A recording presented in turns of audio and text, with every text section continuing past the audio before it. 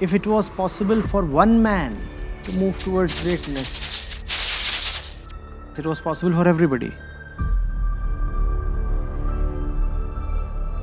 Nothing hurts the small man more than seeing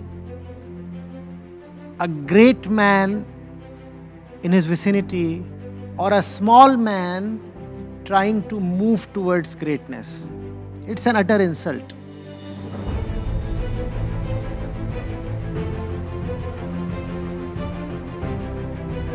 Smallness is justified by numbers. The moment even one person defies smallness and moves towards greatness unreasonably, there is commotion in the crowd of the small ones. They feel humiliated because the conclusion is so obvious. If it was possible for one man to move towards greatness, it was possible for everybody.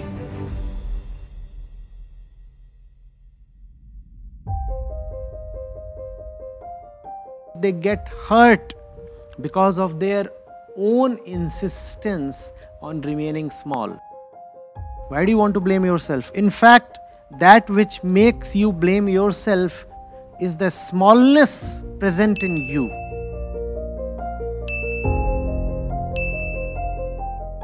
If you move towards greatness or aspire for it, and that hurts people around you, that only means that the people around you are insistent on remaining small. Further, it also means that the people around you do not love you at all.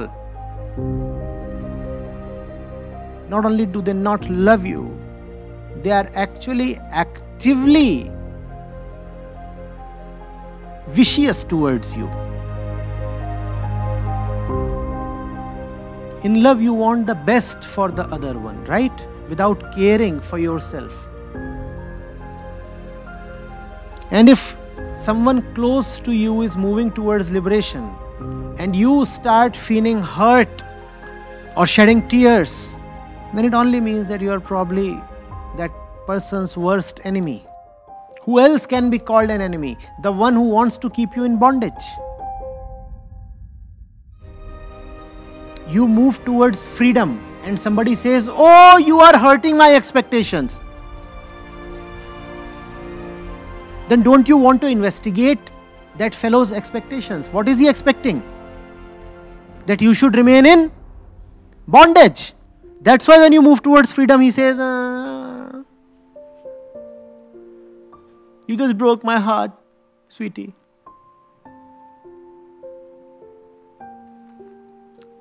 I wanted you to remain in the cage." You want to honor such an expectation? You move towards freedom and somebody starts feeling annoyed. Now, don't you know everything about that person? What do you know about that person? He's a lover of cages. He's dangerous for himself and for everybody else. On the other hand, if you proceed to encage yourself and somebody comes to stop you with determination, what does that tell you about that person? He's a lover of freedom. You require no more information.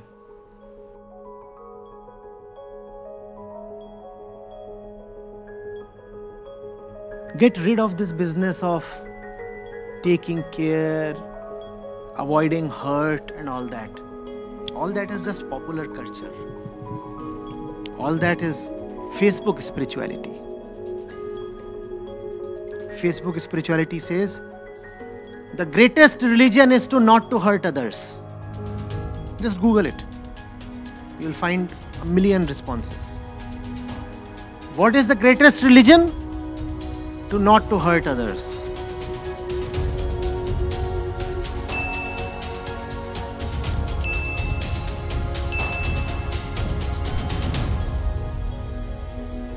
So why prevent the thief from stealing? The beggar would be hurt.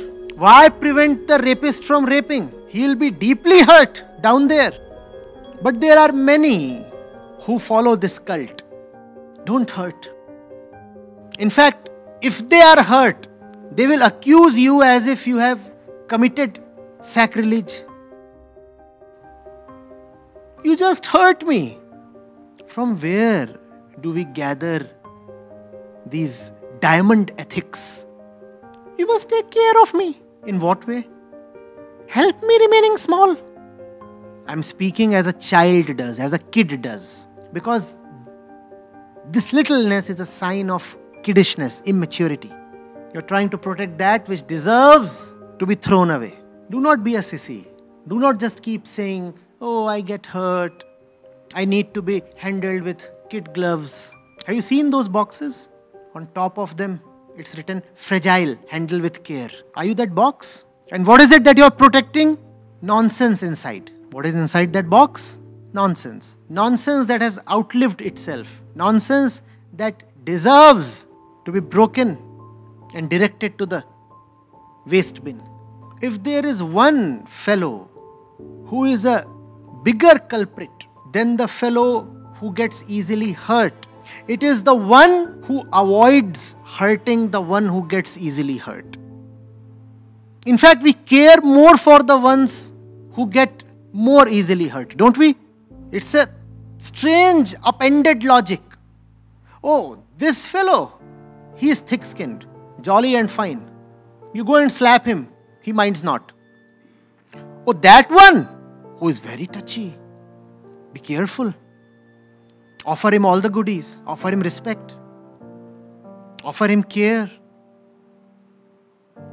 He might feel bad, Display your best manners when you are with him. He might just feel offended. Don't we do all this, please? But we thought this is a spiritual session. And in spirituality, you are supposed to be nice and loving and caring. And you are supposed to say good things to each other. You are supposed to make each other feel happy. Why are you being so cruel?